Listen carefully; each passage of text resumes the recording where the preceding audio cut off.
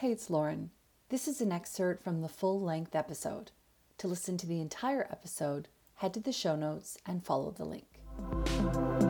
This episode has been brought to you by the Afterlight Institute. Ignite the light, magic, and miracles within.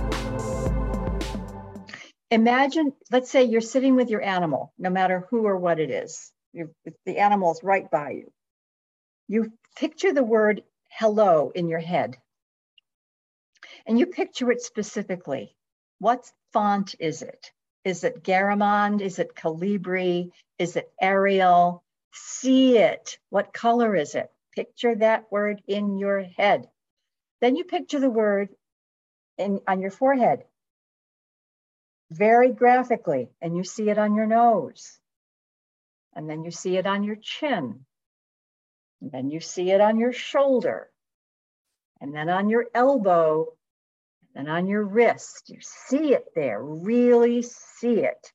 And then on your hand, and then you put your hand on the animal and you see that word hello jump to the animal. Now, this is the trick.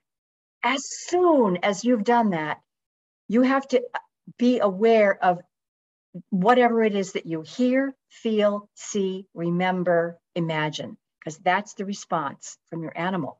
It could be that all of a sudden you feel an itch somewhere, or you think of a song, or you hear a sigh, or whatever it is, that's the animal's response. If it's an itch, if it's a bodily feeling, it might be how the animal is feeling. And then you can say, oh gosh, you have an itch? Can I scratch you somewhere? Or whatever it is. And you just go on from there. When I got home after listening to this book on tape, I said to my cat, hello. And the cat said, I want wet food.